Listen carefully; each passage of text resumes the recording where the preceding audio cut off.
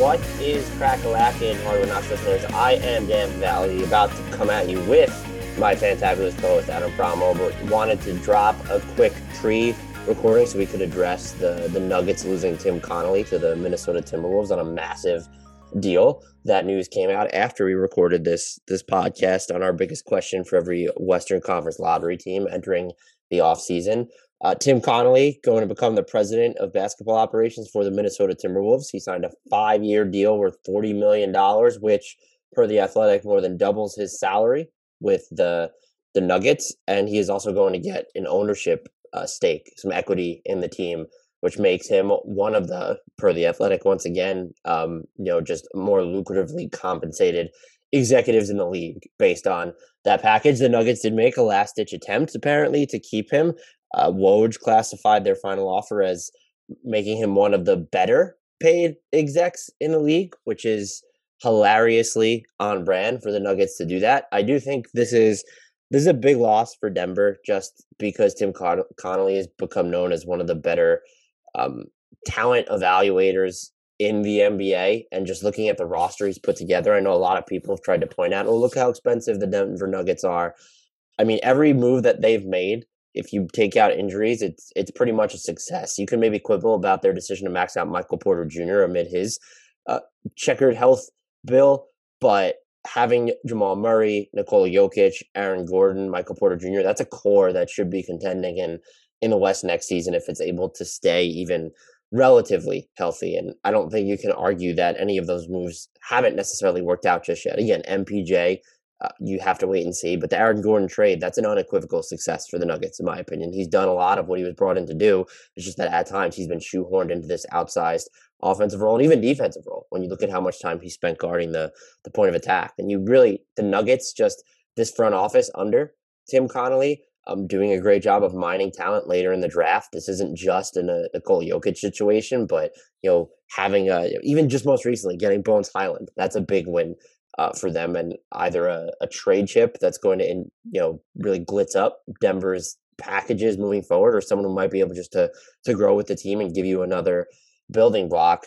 This is troubling in the sense that short term, I don't think there's anything wrong with Denver, and I'll wrap up the Nuggets really quick. This is more so about the Timberwolves, really.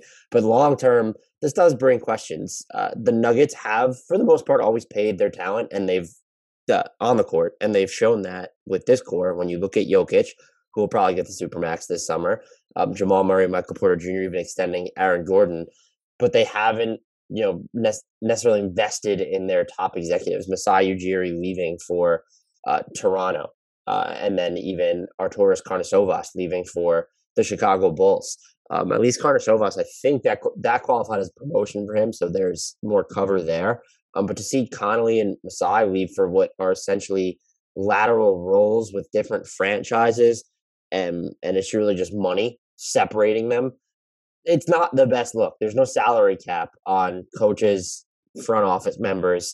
To lose them, someone who's proven that he's great at his job and done really well for you, it's penny pinching in the most pointless form, because I do think over the longer course, Denver probably feels this absence. Maybe it's on the margins.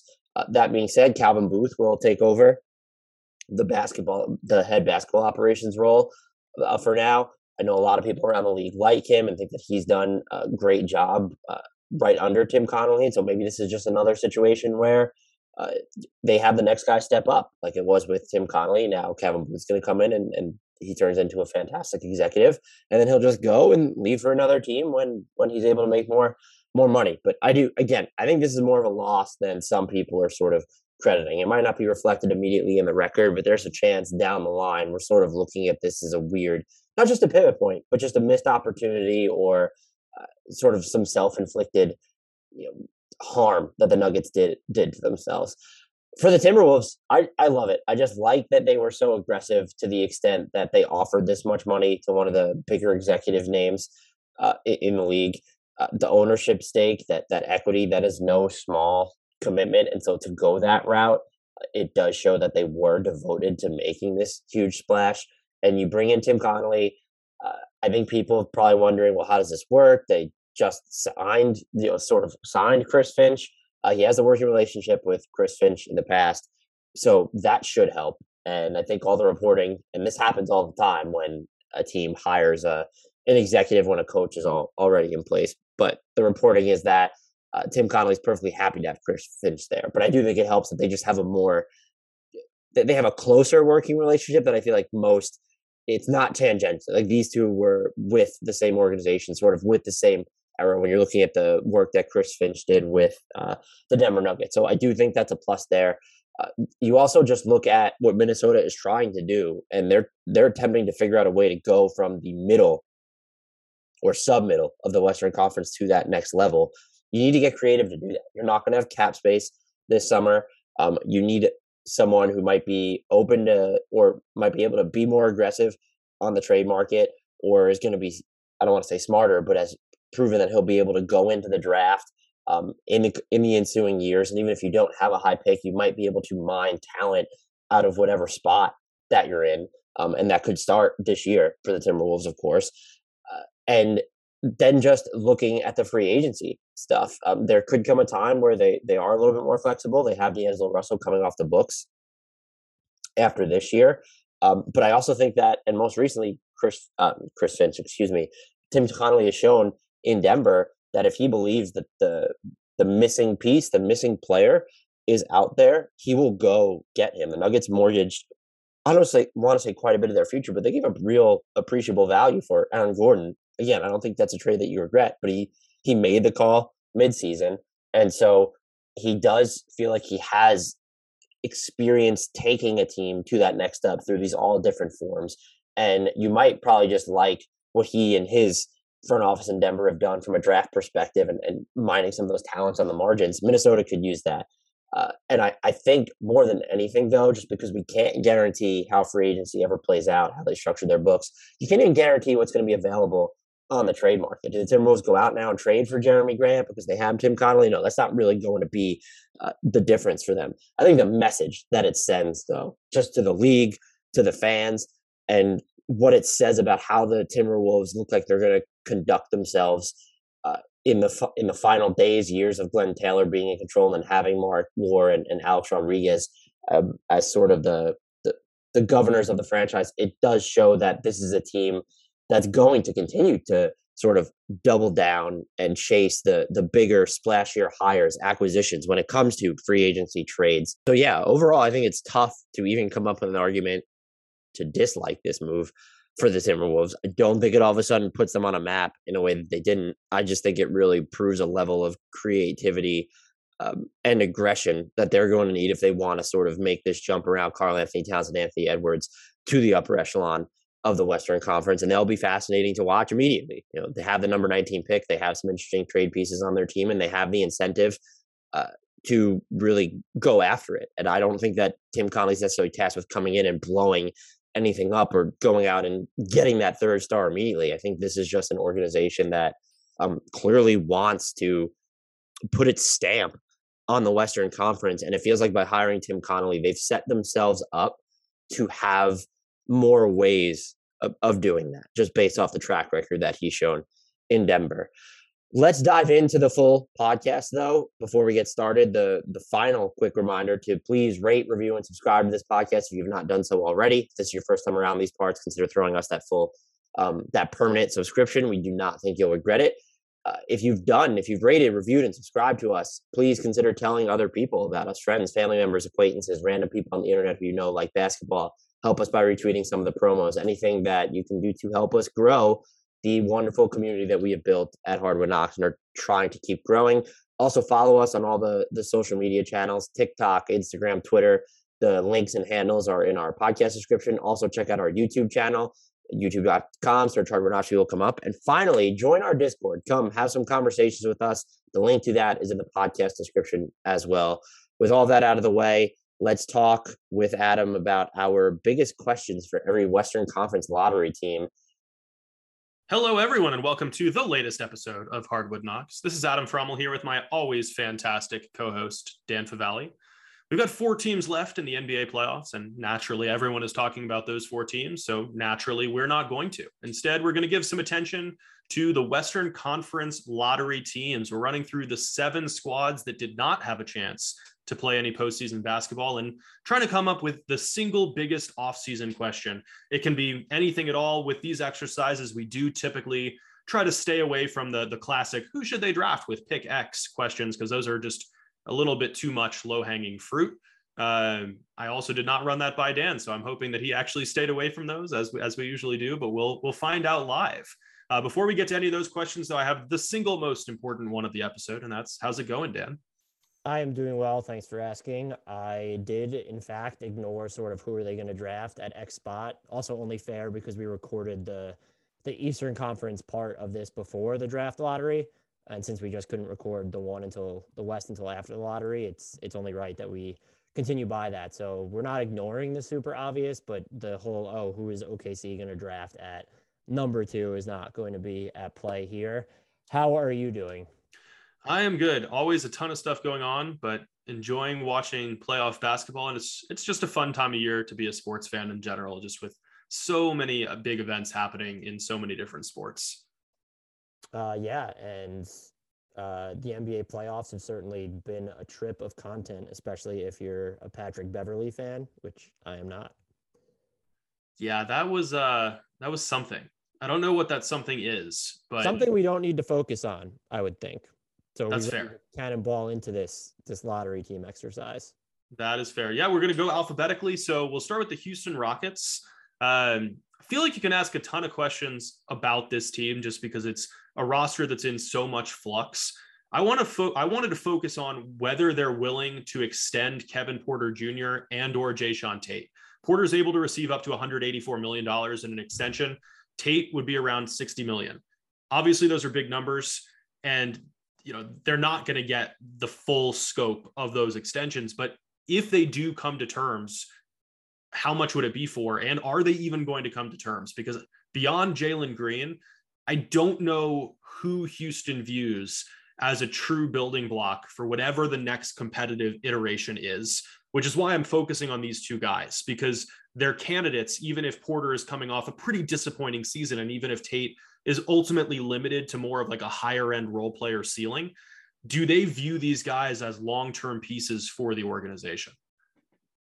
Yeah, that's a fantastic question. And the extensions specifically are tough, because what do you want to give Kevin Porter Jr. knowing that he's not, we've seen it, but him at point guard is not the answer. He's probably best off as sort of a microwave player off the bench. I think Jae'Sean Tate has a ton of value for his defense. And we know that these wing types, even if they're not the best shooters or the best offensive players, they're going to get some money in free agency. And so I could see numbers or the justification behind drawing a line in the sand and saying, if they're willing to sign for X, we'll keep them. But you're also so early into your rebuild that you don't want to lock yourself into any deals that are too steep. And I would be curious as to who they value more moving forward between those 2. And I agree with what you said about Jalen Green kind of being the only tentpole prospect. Alperen Sengun probably comes closest, but does that change with, we said we weren't going to reference the draft, but they're in a spot to take one of the 3 bigs that are viewed as the consensus top prospects in these drafts. How does that change Alperen Sengun's value to this team, his future trajectory with this team? Still, those 2 players, and you have the unknown Usman Garuba. There's long-term foundation pieces here, but I don't think that Tate or Porter Jr. is necessarily one of them. I think this is more so a matter of, if you can get them cheap enough and they can help us, or these are deals that they can be moved later and they're actually more helpful at a more expensive number than these sub $2 million salaries they're working on right now, or sub $4 million in KPJ's case, that could be a value play for them. I have to admit that I totally misfired on KPJ. I thought that going into this season, I thought he was just going to explode, actually be the answer to that point guard question. Couldn't have been more wrong. It didn't work. And then some. I mean, that's not supposed to be his game either. And I think it's, he might be more useful to them knowing what we saw from Jalen Green over the second half of the season. I don't think Jalen Green's a primary initiator type, but maybe he can be your 1B. And so now you just have to focus on finding more of a floor general to go with him. And you can still have room for someone like KPJ. I don't know what the number is that you'd feel like if he wants, mid-level money in his extension, or you're giving it to him $11-12 million a year. Yeah, I think you would. I probably would. Jae'Sean Tate, who do you view as more valuable to them, though, between those two? I think KPJ ultimately is because of the ceiling, where I think that's a few levels higher. Tate, while a good role player who can fill a bunch of different roles, provides energy, provides enthusiasm and intensity, like that's the easier role to go out and find on the cheap. It's harder to find a cheap version of what Porter does in theory. But I think you're still at a stage of this rebuilding process where you can feasibly chase that upside, knowing that it could backfire.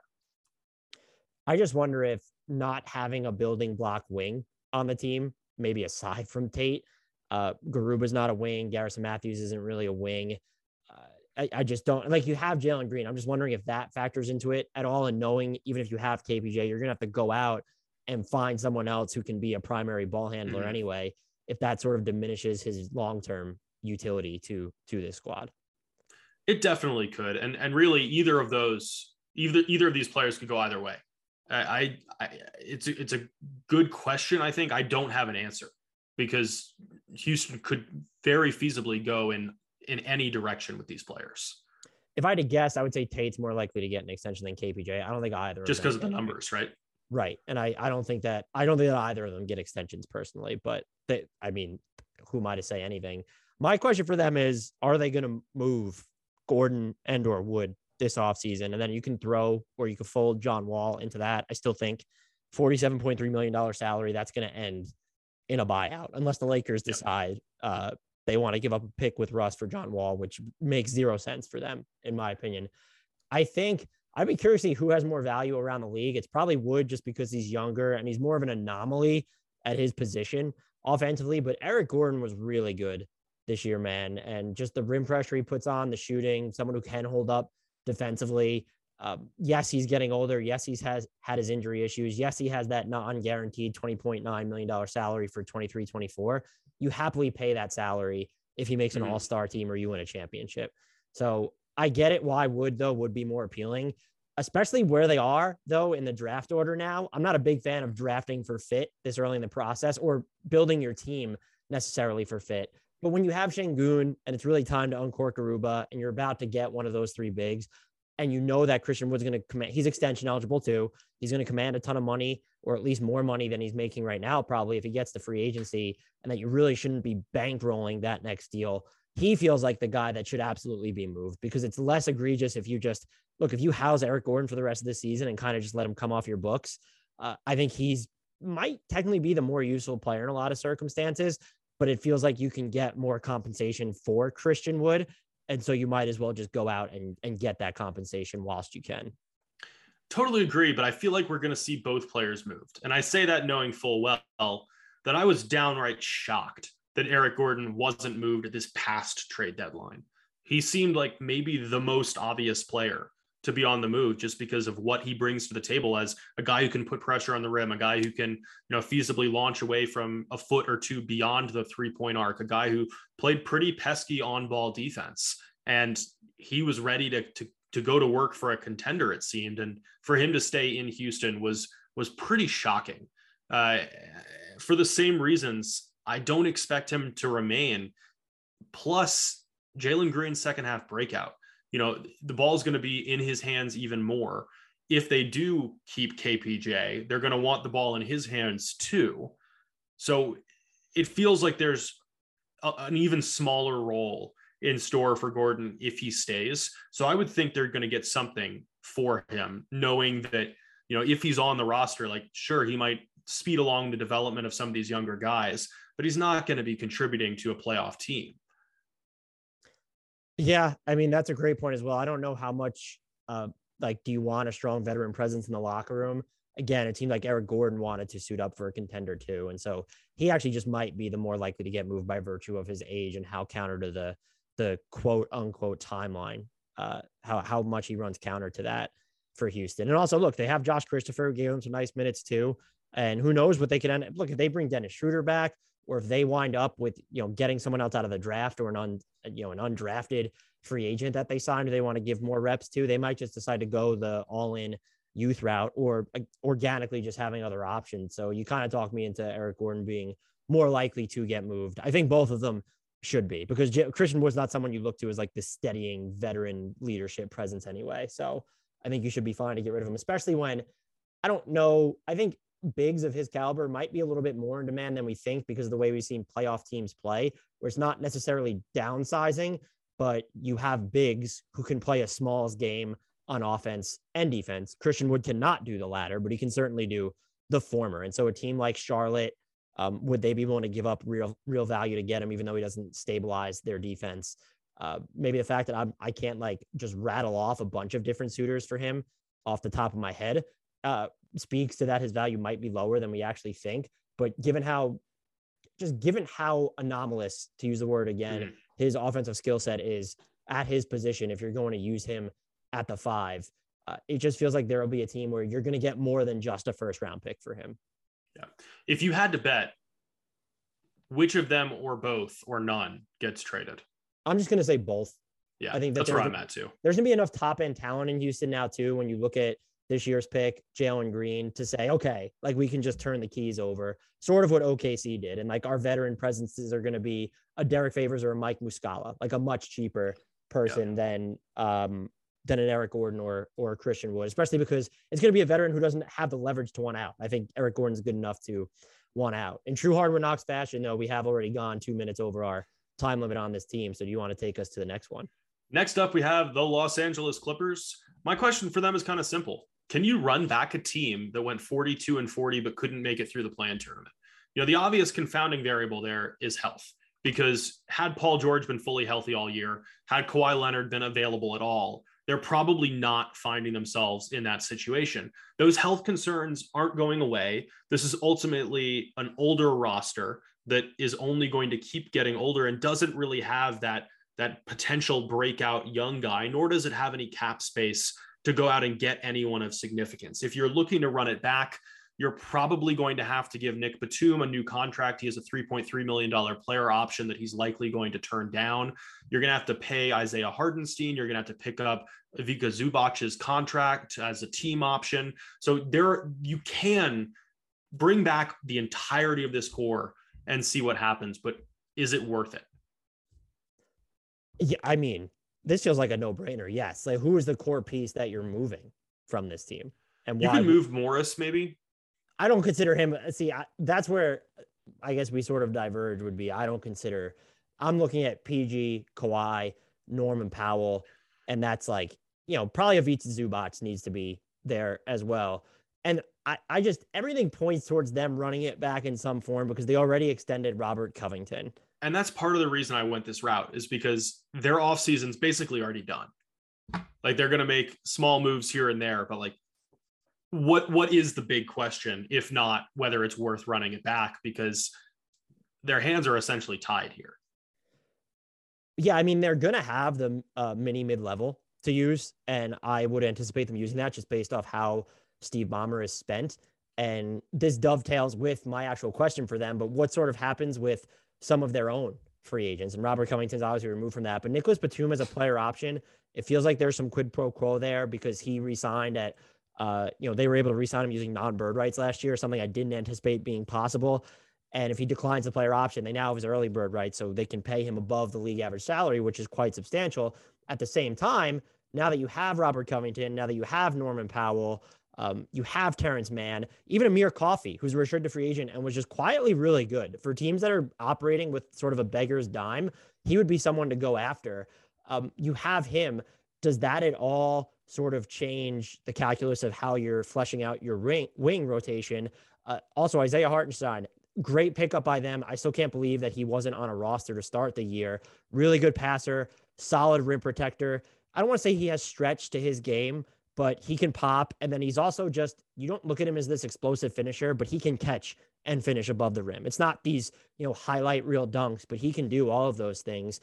And so I'm very curious to see how they prioritize some of their, maybe they bring all their own free agents back, but they're going to need their mid level, at least I would think, to keep Hartenstein at this point. And then are you going to pay Nick Batum? That would probably mean that Coffey's out the door. So one of those guys is probably gone. If all of them are back, I mean, good for the Clippers. But I'm also kind of wondering, I think it's overstated how much this team needs a floor general, but they could definitely use a connective passer or someone who could get them into their slower sets, just because right now you are so reliant on Reggie Jackson, Paul George, and Kawhi Leonard. And then you do have some secondary guys like a Luke Kennard off the dribble. Even Terrence Mann we saw. Norman Powell is going to give you rim pressure. But I'm talking about if you really need to slow it down and go through the motions, they don't really have anyone who's going to do that outside of Paul George and Kawhi. And I think you could argue that neither of those two is, again, those are very good, they could be 1A playmakers, but they're not. There's just a difference between a floor general. And I'm not saying they need a Ricky Rubio, someone with that type of command over the game, but are they going to go out and try and find a player like that? And maybe Ricky Rubio can be picked up on a bargain because he's coming back from that ACL injury, just someone who could give you spot minutes in those situations or fill in the gaps when you have players missing games. And when it's Paul George and Kawhi Leonard, the latter specifically, there's going to be missed games there. And so I've thought, just based off the salaries that they have, could they be a team that sort of enters the running for a Mike Conley on the trade market? I know a lot of people think he's cooked. He was really good this past season. He's had some issues the past two postseasons. You slot him into the Clippers team, it's a whole different world compared to where he's in Utah. Or can they get someone, this entails using your mid level, and I don't know what that means for Hartenstein. Can you get a DeLon Wright? That feels a little too cheap for DeLon Wright, who was really good for Atlanta this year.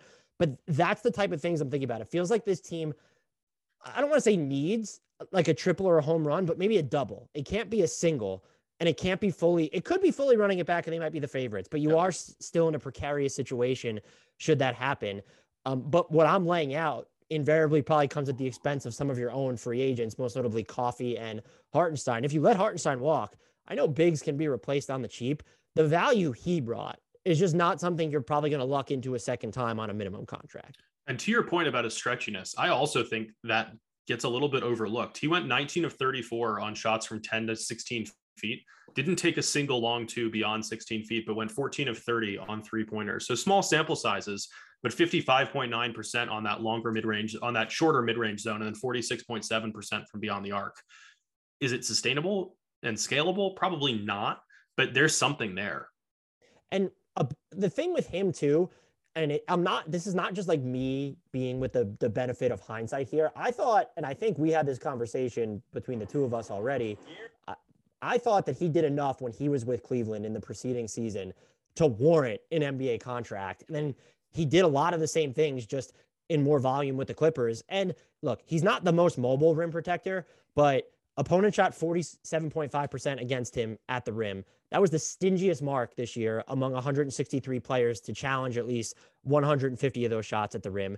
And his assist rate among all centers who averaged at least 15 minutes or more per game, 19.3 assist rate. That ranks 6th at the position. That is, he's surrounded by good players, but you want your centers to be able to make those passes. And he's just, I think, the point that you really ended up making, whether you meant to or not, is he's just one of the more versatile role playing bigs that you're going to be able to find. And so losing him isn't nothing, especially with Zubac is in the final year of his contract now all of a sudden. And so it's like, what are you doing? I know you want to downsize a lot, but I think you still need one more big on this team, where if it's Zubac and Hartenstein, okay, you're set, done. You're fine. Because you could downsize when you want, play big when you want.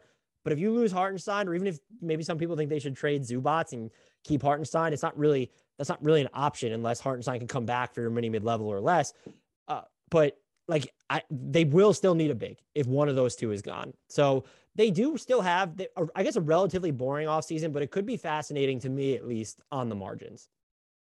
Yeah, on the margins for sure, but just fewer like big decisions to make than we see from a lot of teams heading into the offseason. I'm not going to give Steve Ballmer a pat on the back for paying the tax this past season. They did cut their bill with the Serge Ibaka trade, but I like the fact that they took on money while planning ahead for this season with the Norman Powell trade and Robert Covington. And by the way, I've said this like 80 times in the podcast, Portland not getting a first round pick this year while giving up Nance, McCollum, Covington, and Norman Powell at the same deadline. It's not great. No, it's not great. They're not next up, though. Who is next up? Next up is the other Los Angeles team. That would be the Lakers, who, yes, were a lottery team this season. Can we just agree that we probably have the same question? I have a second one in my back pocket. Is the question, what do you have to give up to move Russell Westbrook? Right. Or what is the Russell Westbrook trade that's out there? And it's not even, I don't even care. The way I actually phrased it was, are they actually willing to move Russell Westbrook? Are they well, look, seems like they've been laying the breadcrumbs that maybe they're not going to do that. I'm sure you saw the report from the Athletic. It feels like they're just trying to save face, right? Like, because it's going to be hard to move him without attaching a sweetener. $47.1 million for a player who looks like pretty washed. And it's just, even if he's not, he's still very hard to fit into a larger ecosystem. We've seen it 3 times now, and maybe even 4 if you count some of those latter seasons in OKC. So I don't know what the move is out there. And I think they give up like a 3,074 first round pick. That's their next available, right? Yeah, roughly. And look, I get that people say there is value in the picks that they can give up, which if we're going to include swaps, which I would because they have so little, 26 and 28, they can swap. 27 and 29, they can actually trade. I get the idea that you're looking at this team now and thinking, 4 or 5 years down the line, imagine controlling their first round picks. I'm not saying that everything is always going to work out for the Lakers. They fell ass backwards into LeBron James by just ensuring they had cap space. And you need to give them credit for drafting the players they did, putting them in the position to, Anthony Davis wanted to go there, but which players are we giving them credit for here? I mean, look, Brandon Ingram, those are good players at Lonzo Ball that they drafted. The Lakers have done a phenomenal job of drafting players who are only good when they leave the Lakers. Well, but even I actually think that they've done a better job than advertised on Alex Caruso should be more of a success story. I'm mostly being facetious here. Right. And then even Austin Reeves is if you look at their players who are under contract for next season, forget the picks. It's Austin Reeves is their most attractive trade asset. You can say LeBron or AD, but if being realistic of players they would move, it's not Nunn. It's not Talon Horton-Tucker. It's definitely not. Stanley Johnson's a team option. And then there's fucking Austin Reeves. Hey, don't overlook Wenyen Gabriel. I'm going to. He's hustle incarnate. I really like watching him, actually. He was closing games for the Lakers by season's end. So I'm not sure whether that says more about Wenyen Gabriel or the state of the Lakers. Let's agree that it says both, because let's not dismiss what he does. Fair. And he had some really nice moments in New Orleans last season. That's why I liked watching him so much. But what I was saying, though, before I derailed us entirely, those picks in the distance, they're attractive in theory, but there's the risk that what happened with LeBron happens again with the Lakers this time around again. The other thing is also, what front office has the job security to say, we're going to take on this money, even if it's for a year, and we're also going to give up someone or someones that can help the Lakers. Maybe they're not super good. Maybe they're on less than desirable contracts, but they're still more valuable than Russell Westbrook on those deals. What front office has the job security to say, the only return, we're not going to see a return on this deal until 2026, 2027 at the earliest? What front office has that job security? Maybe OKC, anyone in San Antonio, sure, fine. Masai in Toronto. Yeah. Just should we say Tim Connolly in Minnesota, or is that too soon? Oof. Too soon. Okay. So by the time this releases, it might not be too soon, but since we're recording this a few hours after that news. So yeah, I just don't think what the Lakers can do. And the most popular one has been floated, Brogdon, Hield for Westbrook and those Lakers picks. Okay, sure. But you're not getting anything imminent if you're Indiana. And yeah, I don't even understand the incentive to give up anyone of value if you're the other team. Why would you move Brogdon there? What leverage do the Lakers have? You're giving us this awful contract and a pick way down the road that might not actually be this good. Let us give you this good player. I think it's the only reason, and this isn't specific to the Pacers, is that Brogdon's extension kicks in next season. You don't want to pay the balance of it. Russ is done in one shot. Maybe you save a little money on top of the buyout. This season, it's over. Cap space does not mean the same to about 25 to 26 teams in the NBA as it does to the other 4 or 5. And that's why if it's the Knicks and they're looking to get off Randall, Fournier, there seems like there's framework there. The Knicks just don't think like that because they are just they're an archaic franchise. I'm sorry. They've had some hits in the draft. RJ Barrett is good. Your IQ takes remain terrible. Quentin Grimes is intriguing. like Deuce McBride, intriguing as well. And look, Alec Burks, nice find. I think people were too hard on him this season. But like the Knicks don't think like that. And so I don't know what the market is for him. And I also think because you're the Lakers, you can't view this as just addition by subtraction. Russell Westbrook is not getting you cap space.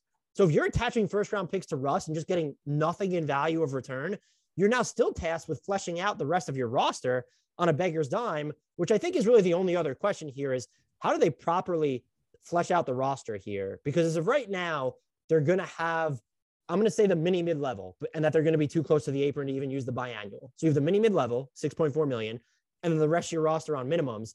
You need to hit on all of those, like most of those signings, and you need to hit on your mini mid-level this year because you whiffed on it last year with Kendrick Nunn. And looming over all this, by the way, Malik Monk, you don't have his bird rights. And so if he wants to come back for the mini mid-level, fine. He was valuable. He's probably worth it. Your mini mid-level is gone. If he signs for less than the mini mid-level, I want investigation lodged into what was going on there. That feels like super quid pro quo, even more egregious than the Nick Batum instance, just because he is so young, passed up a chance to probably make a little bit more elsewhere.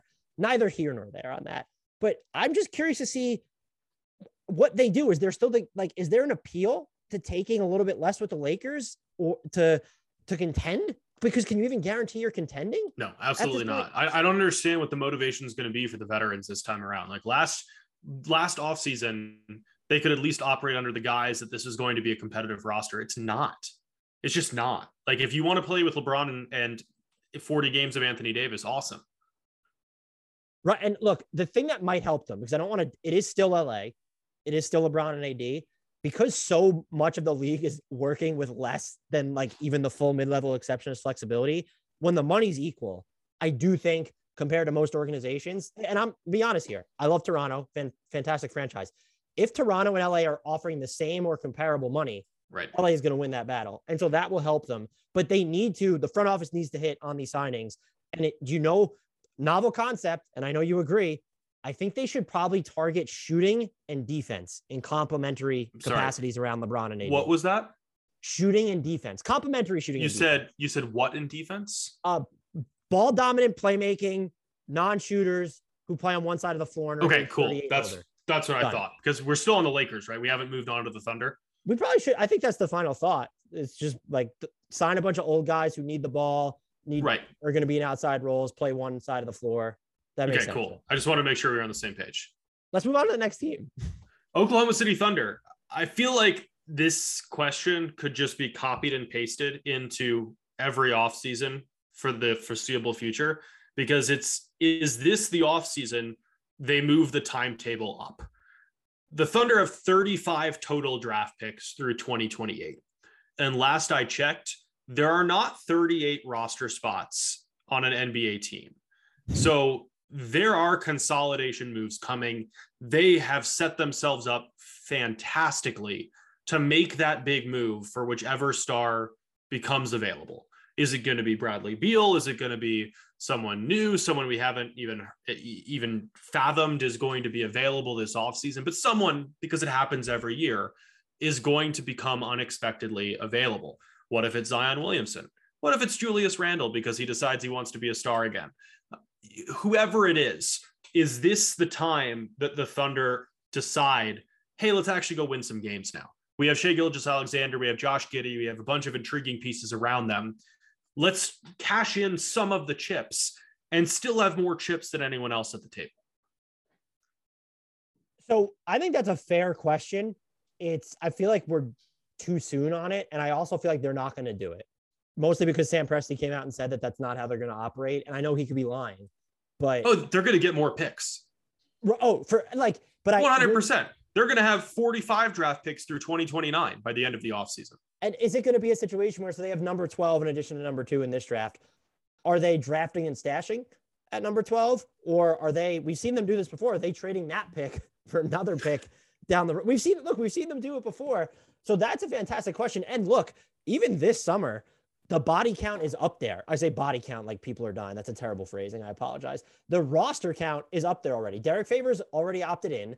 I know Mike Muscala has a team option, but he was pretty good for them And so you pick up that $3.5 million option, I would say. You're guaranteeing Kenrich Williams' contract. Lou Dort's team option is getting picked up. You're guaranteeing Aaron Wiggins' deal. And so, like, there are maybe one or two players, Theo Maladon, or like, you're still, and you have 2 picks in the first, is it 2 or 3? The 2 picks in the first round of I think it's like draft. 7, right? Yeah. So, like, you're going to get to 15 bodies pretty quickly. When you're yes, you can carry more in training camp, yada, 2-way deals, yada, yada, yada. But you're going to get to the roster max pretty quickly. There's going to have to be some smaller scale consolidation here. And I thought it was interesting. It doesn't matter anymore because they're going to wind up with one of those 3 bigs in the draft. I thought it was interesting that Woj linked them to DeAndre Ayton because they don't even have cap space this summer. Just they have that Shai Gilgeous-Alexander's extension kicking in, and you have Kemba's dead money on the books. So, like, are they the team that I don't think they would do this, but like, are you just going to start are they just going to waive Derek Favors to create a roster spot and deal with that $10+ million in dead money?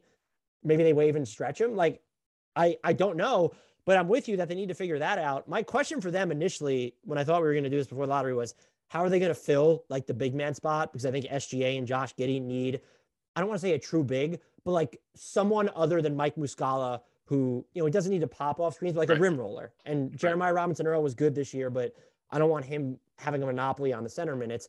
They're going to get that now. My other question would just be, I think it's just in line with yours, is what moves are they going to make independent of the draft? And are they going to trade for someone? Are they going to facilitate a trade where maybe, look, we talk about Russell Westbrook. It wouldn't be the worst thing in the world for them to get in on that as part of be the third team. I just don't know what money you give up. So that's a really bad example. But are you going to they don't have the money matching to go out, but are you going to try and consolidate a different way where it's these smaller scale moves this year? Do we see them explore? And this is what I'm getting at. It might be a spicy take. Are you exploring the market for a Darius Baisley? Are you exploring the market for even a Lou Dort at this point? Because he's headed into the contract year. And I know this is a callous way to think about it. Are you paying him long-term? I think the only person I'm prepared to say is a tentpole cornerstone is Shai Gilgeous-Alexander. And I don't mean an offense to Josh Giddey for that. His sub 50 true shooting percentage concerns me. He's a fantastic passer, solid defender at his position, good size, solid rebounder. I don't see the long-term vision with him in SGA. I really don't. And maybe it just naturally unfolds to where if you're surrounding them with complementary star types or blue chip building blocks, like one of these big men that are coming out of the draft, that there's some organic fit there with some extra staggering. I'm just only prepared. I would be more prepared to say whoever they draft plus SGA are the tentpole prospects. Is everybody else on the table? I don't think it's going to be the consolidation for a star, but I am interested to see what other transaction or moves they're going to make here on the margins to free up spots or even playing time for some of these incoming players that we don't even know. Forget the 2 first-round picks that they have. Like they're going to make other moves on the margins. That's what they do.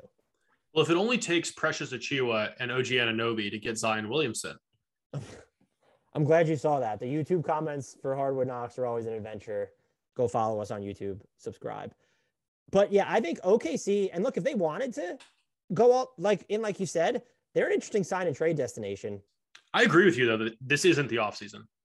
It doesn't feel right from a roster timing standpoint or from a player availability standpoint. All they need to do is keep Poku and play him 40 minutes a game, and they'll be fine. He's the other blue chip cornerstone, if I wasn't clear on that. I actually think that Poku is going to be absurdly good. Besides the point, who's our next team? Next up, we have the Portland Trailblazers, or at least what is left of them. My question here is a quick turnaround feasible? Because they've made their intentions quite clear that they're trying to do one of the simultaneous teardown scale ups, except they've messed up at like every step of the process. So they have a bunch of flexibility to do what exactly. This year's free agent class is actively awful. They aren't set up to add much of anything in the draft. So we're ultimately left looking at like a 5-man group of Damian Lillard, Anthony Simons, assuming he's re-signed, Yusuf Nurkic, assuming he's re-signed, Josh Hart, and Nasir Little. Yay. Like, is that enough to make any noise in the West? It feels like even their best case outcome of the offseason is going to be more of a lateral move, if not still a regression. And look, my question's kind of similar in that what are they doing with the number 7 pick? And it's more so, who are they trading it for? And if you're not trading that pick at all, is Dame actually on board with this rebuild? He looked pretty crestfallen when they fell to number 7 in the lottery. And look, I'm going to be honest right now. I know Pistons fans think that they're getting the number 7 pick for Jeremy Grant. If the Blazers do that, that is going to be a significantly damaging move to their future. Jeremy Grant's a very good player, not super old. You're mortgaging a huge, I don't even know what the other moving parts of that deal would be, but it would be a basketball catastrophe if that's what you're turning the 7th pick into. And I know that these draft picks are more like ambiguous appeal than anything. It's the allure of who it could turn into. And then all of a sudden they'll draft someone and it won't be as valuable. Is it Shaedon Sharpe? Is it Keegan Murray? Whoever. At the same time, like, it's at least a viable, younger, like, prospect around whom you can potentially build. To punt on that flyer for Jeremy Grant, even in a bad draft class. And right. And I don't even think this draft class, I'm only like a little bit higher than Shin Deep. I said this on the previous podcast into draft prep. I'm like kind of not like I'm in on this draft class, not as much as last year's. I think we see a lot of role players, which is valuable. I just don't know that you get like building blocks. Well, here's the thing. Jeremy Grant is closer to role player than star. And you're going to give him the 4-year 112. Oh, I'm on board with you. I'm giving the caveat that this is all true, even with this being a weak draft class. I was going to throw to you to ask, what do you think of the idea? And this is just operating on the assumption that, because look, you have Damian Lillard, who is age 32, correct? You have to move this pick if you want. Like, there's no, Dame's going to be in this for another 2 or 3 years and then we'll be good. No. That's not how this is going to work. Would you move? Other moving parts involved. Oh, the other thing I wanted to say, and you made this great point, they have this flexibility. It's basically all conditional because their cap space is sub-max. If they really want to, get rid of everything they need to inflate that number as high as possible, they're probably looking at, I don't know, like almost, let's say 24 million in space. You can then dump salaries to get to like a max for DeAndre Ayton if you want to go the sign and trade route and figure that base year compensation out with Phoenix. At the same time, you're punting on the Jeremy Grant trade exception that you have. And so, like, I call it the Jeremy Grant trade exception because it's perfectly sized for Jeremy Grant. But like, you're not having both here. You have to operate basically as an over-the-cap team if you want to keep that trade exception. So their flexibility is very conditional, where it's like you can't have it all for them. I wanted to throw to you, would you give up the number 7 pick in a deal that got you Rudy Gobert or a deal that gets you Brogdon and Miles Turner? I probably would in either of those instances, partially just because I am lower on this draft class, but also because, selfishly, I want to see Dame stay in a Portland Trailblazers uniform. He's one of those players that feels so attached to a city. And, player autonomy is great and fully promote that. But also, like, I love the idea of these legitimate superstars staying in one jersey forever. And if there's a chance for that to happen because there's an immediate move of that caliber, we're talking about something way better than Jeremy Grant with either of those situations. With Rudy Gobert, all of a sudden, you have a great rim rolling threat who completely transforms what Portland can do on defense. And the same is true with the Indiana Pacers move, just albeit on a lower scale with Turner, who also gives you some pop, and you're picking up Brogdon in that deal, who is very much a jack of all trades, can fit alongside Dame. So in either instance, I think the reward is worth the risk. I would be curious what the Rudy Gobert deal needs to look like because with Utah, if you're giving up Gobert, you're not getting better, but I also don't know that you're trying to rebuild. And I'm just still assuming that Gobert's in Charlotte already. You're going to make a lot of people in Atlanta mad with that comment. So I think I'm with you too. I would do both instances. I'm a little bit more iffier on the Pacers one because I don't love the Brogdon extension anymore, but you can pair him with Simons and Dame, and that's fine. Yeah. And then you have Josh Hart there, presumably still, but Turner's coming up on his next contract. And then is Nurk all of a sudden just you're letting him walk for nothing, I guess, in either of those scenarios? Or are you keeping Turner and Nurk because they're a sign and trade for Nurk? My bonus question really quickly was, do you think Anthony Simons is getting max or near max money in restricted free agency? I don't think so. I think it's a tier or two short. I'm just wondering if the Pistons falling to 5 hurts this theory. I actually wonder if they become a DeAndre Ayton suitor now because they missed out on all those bigs. I thought they might have been a team. Just him next to Cunningham would have been super interesting. I will say I'm kind of with you in the sense that there's just not enough money out there. And so unless it's going to be Detroit, Indiana, Orlando, or San Antonio, I don't know which of those teams. Detroit might, but if they're going to draft Jaden Ivey, they shouldn't. They don't have the incentive. I really don't think Simons is like Simons and DeJounte Murray would be like a really intriguing backcourt. That'd be fun. They kind of have like this overstock of swingmen / wings already with Vassell. Josh Primo is there. Trey Jones emerged. So, and they just don't, that's not San Antonio's game. But let's go max out or near max out this other team's free agent, unless he's LaMarcus Aldridge, apparently. So, and Orlando just has so much of everything. Such a glut everywhere. Right. And a lot of it is guard. So to go after Simons would be a little bit weird. But it wouldn't surprise me if he just signs a deal with, like, let's set the over-under on his salary. His max could be 30.5. I'm going to say 22 million. On his I was coming in around 24. So over. So a little over. Unless he decides to go to the Lakers on the mid level. Go the Malik Monk route, but make a little bit more money than Malik Monk did. Right. Exactly. Who's our next team? Next up, we have the Sacramento Kings, and I'm going to go the easy route here and just ask, where is Richaun Holmes going to be traded to?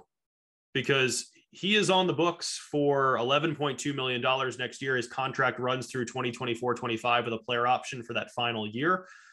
It's pretty clear that they're committed to Domantas Sabonis and De'Aaron Fox, which worked better than I expected at the tail end of this past season. It looks like there is legitimately something to build around there as they gain more comfort.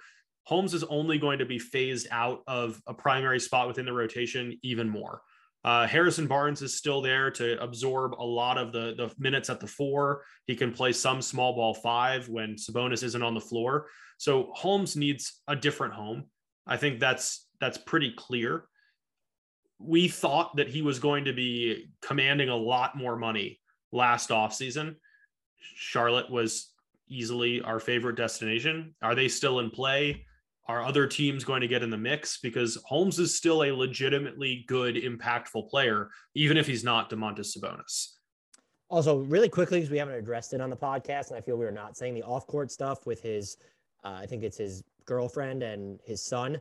I just feel whatever the truth is there, I feel terrible for his son. It seems like he's been through a lot. So hopefully his son's okay. And everything we're saying about Richaun Holmes has only everything to do about what's going on basketball-wise. Just wanted to throw that caveat out there. I think I'm with you in the sense Charlotte, Dallas would be a really good fit for him, and Toronto are teams that I could see going after him. And maybe it doesn't take, the Kings have kind of hurt his trade value. His contract is still so good, but by having Sabonis, you've made him superfluous, and our team's going to lowball you there. This falls under the umbrella of my question. What the fuck are the Kings going to do? Was my actual question. And I think anyone who listens to this podcast, that's just like a state of being for the Kings. They are in a perpetual state of existential crisis. That is the Sacramento Kings. We do not typically gobble the low-hanging fruit with the Kings on this podcast. I want to make that clear. Everyone binge eat away at the low-hanging fruit. They deserve it at this point. And I don't know what they do here. They've tethered themselves to this weird timeline, and it's just hysterical that they landed in the number 4 spot, which that's a huge asset. Jaden Ivey with De'Aaron Fox and Davion Mitchell, I'm not a big proponent of drafting for fit. I would go best player available, so I would take Jaden Ivey and I wouldn't think twice about it. But like the Kings have tied themselves to this more urgent timeline to where, well, you have to care a little bit because what happens there? And that's not the cleanest fit with Fox and Sabonis. And so Ivey's going to be a developmental project anyway. And so, I mean, in theory, you could say, oh, well, then we'll get to bring him along slowly because Fox and Sabonis are there. That's not how the Kings are going to operate. It's also, what are you grooming him for to take De'Aaron Fox's job? It's like De'Aaron Fox is not 35 years old. I'm just curious, and I know we said we didn't want to talk about the draft, but are they going to is this a trade down scenario for them? Or are they, and this would have been fair game regardless, do they try and use that pick to materially upgrade, I would say, the wing rotation?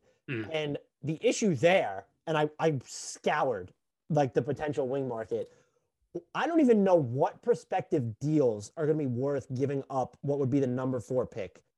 So it feels like they're going to be in a situation of, they're probably better off trading down. I saw some people float like John Collins for the number 4 pick. I don't know if John Collins is worth that in a vacuum. He's not worth that to the Kings. You just traded for Sabonis. And you're not, Miles Turner, you're not going to go after him after you just traded for Sabonis. He's also that would be amazing, though. That would. Can you imagine? It would potentially be the most Kings move ever, though. It would be.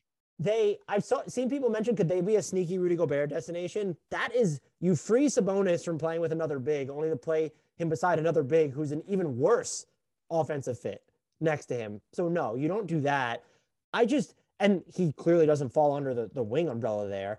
So I don't know. There are other moves they can make. They shouldn't be a cap space team unless they dump other salary. What is their mid-level exception get them? What are they going to do with their draft picks? It does feel like there's going to be a significant trade here and that it's going to be a buy. I don't see them wanting to move Richaun Holmes strictly to get spare parts or future assets. That's not the timeline on which they're operating. And so my question was, what the fuck are they going to do? Because I'm honestly just at a loss there's all these different options available to them, but none of them seem to coalesce into whatever the hazy bigger picture they've assembled here is.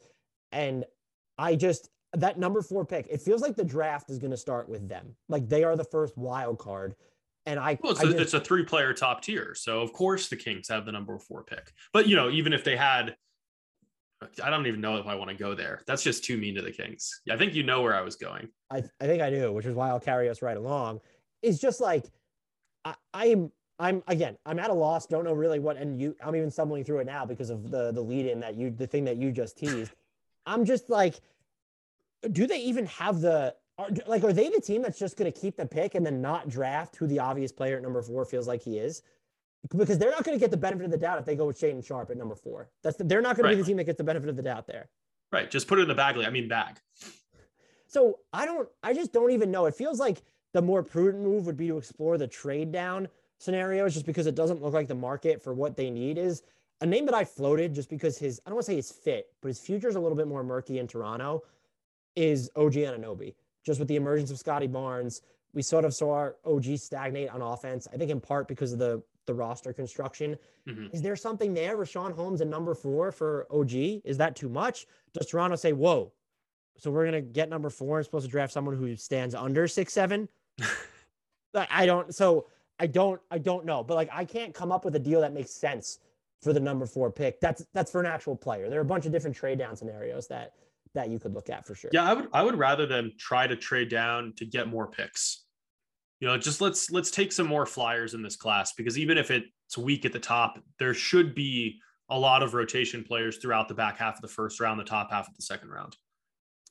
Yeah, I could would they do something? I feel like this maybe isn't like the Spurs. If the Spurs offered number 9, and people are going to laugh because he's become a meme, but Josh Richardson and then something else, because Josh Richardson was really good for them and was having a solid season before he was traded from Boston anyway. But maybe that's a team that could look at doing it. I know that Charlotte has 2 firsts, but who are they giving the Kings? That's where it gets weird. Is even when you look at the teams that I could see maybe wanting to trade up to number 4, can the Pacers actually do anything for you? I'm sure they're just pissed that they didn't end up in the top 4 here. Brogdon and what? Brogdon and 6, and I think you would need something else there too. I'm not even going to lie. So I don't think you would. You don't? I don't. No. Brogdon's not this team needs a wing and Yeah, but I'm not sure that moving down from 4 to 6 matters that much in this class. Well, then fair enough. But then if you're the Kings, I guess I don't know. Like I said, I don't see the options there, even when you get into the trade down stuff with teams that have interest. So Sacramento's offseason, it's always chaotically fascinating, detrimentally fascinating. I think on more of a higher level here, a deeper level, it's just fascinating for so many reasons because of what it's going to say about their philosophy, their timeline, and then, of course, the other players that are currently on this roster, what it says about them. Last but not least, we have the San Antonio Spurs. And my question here, is there a building block in San Antonio other than DeJounte Murray? Ton of intriguing players. Keldon Johnson, the energy that he brings crashing to the rim and serving as a secondary scorer, really impressive. Jakob Poeltl, good defensive anchor. I think they should bring back Lonnie Walker.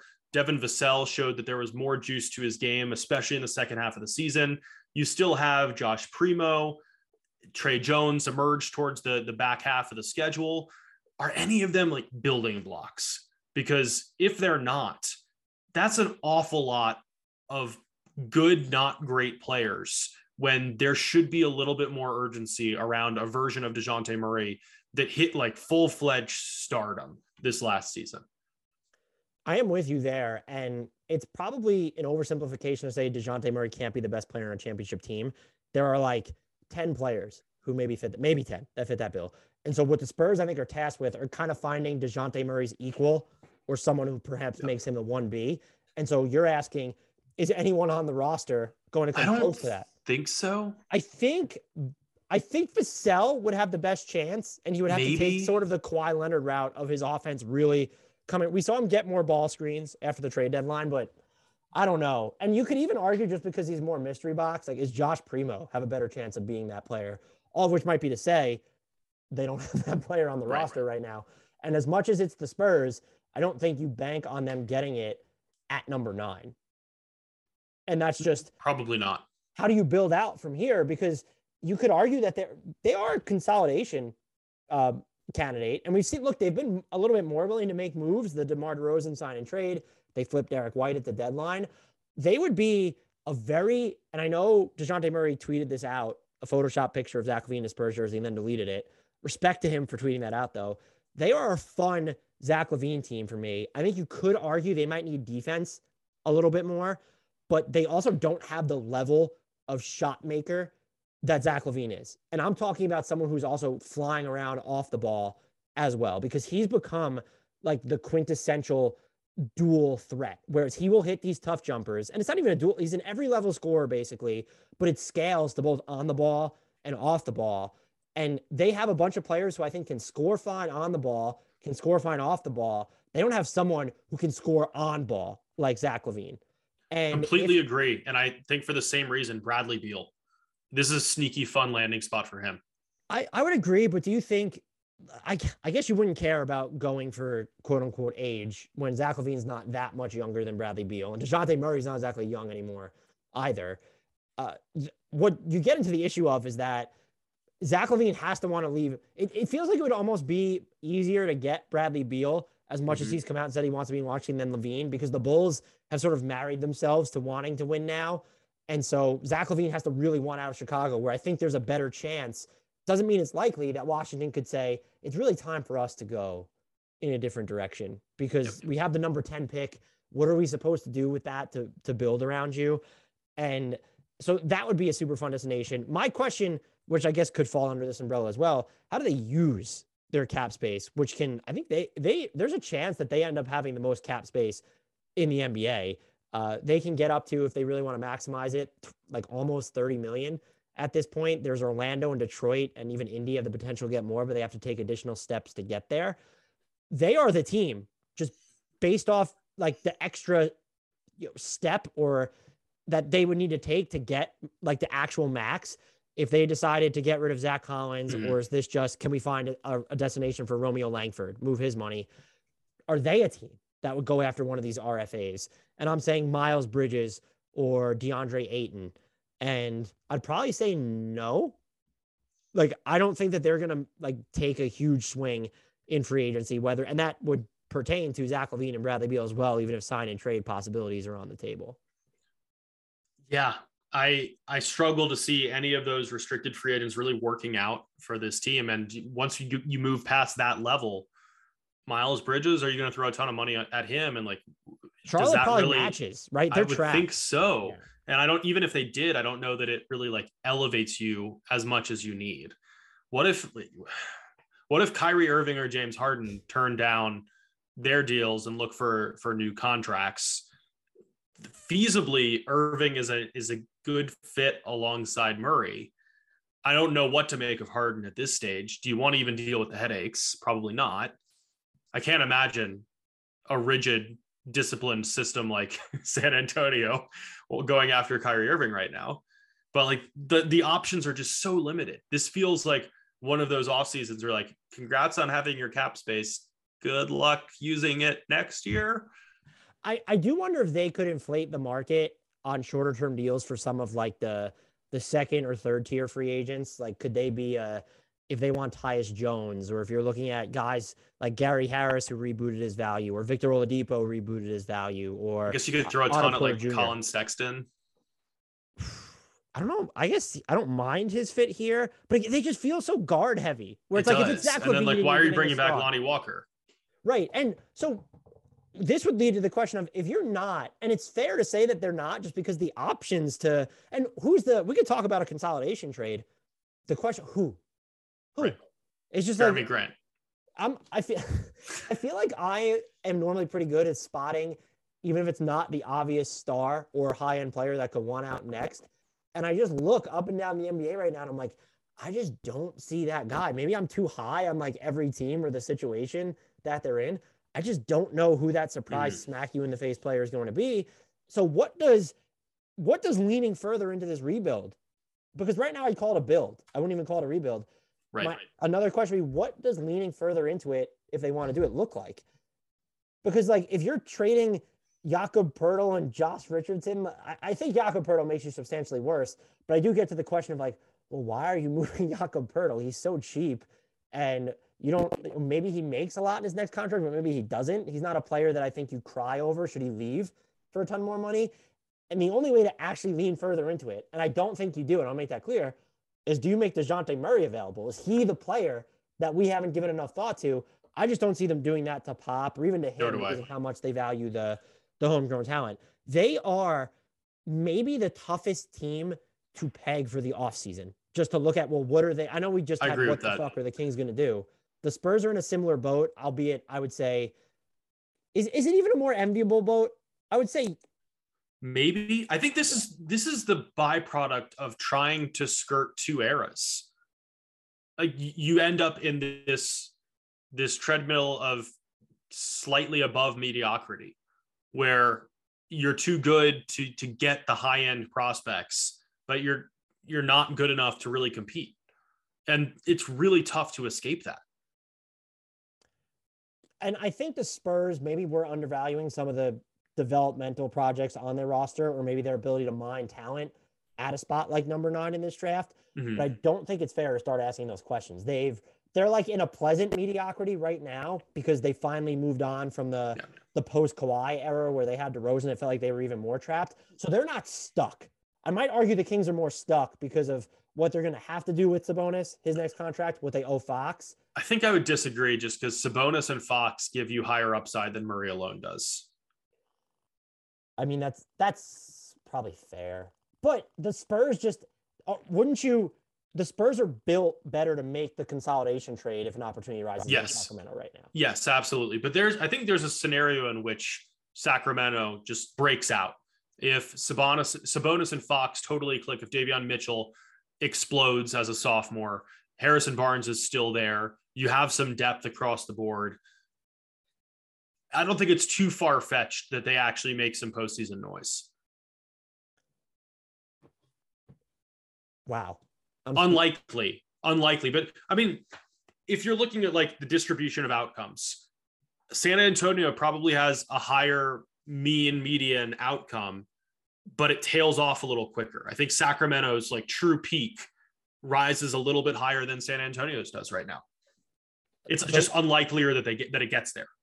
I'm going to throw very couple quick scenarios at you. If these opportunities arise, are the Spurs a good destination for these players? What if the Jazz, or he asks for out, what if Donovan Mitchell becomes available?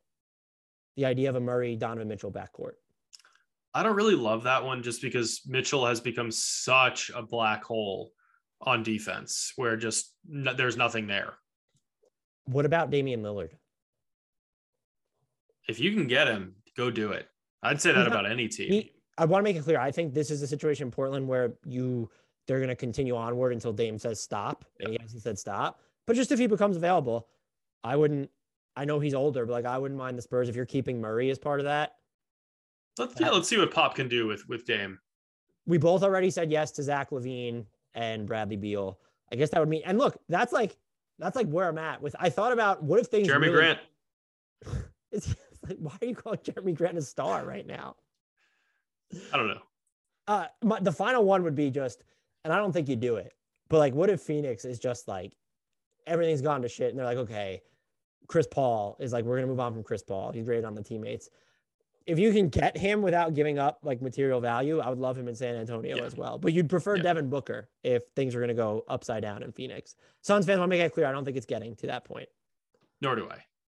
That will wrap us up. We did all 7 teams. Thank you, everyone, for listening. Please remember to rate, review, and subscribe to us if you haven't done so already. First-time listeners, consider throwing us that permanent subscription. We think that you'll enjoy the content that we continue to put out. Follow us on the socials. The links and handles to which are in the podcast description. Follow us on YouTube, youtube.com. Search Hardwood Knocks will come up. We do post organic content on YouTube, IG, and TikTok right now. So there are reasons to follow us there. And join our Discord where we have tons of fun. The link to that is in the podcast description as well. Until next time, we need to shout out the one, the only, the best of the best conference finals X Factors in Frank Ntilikina.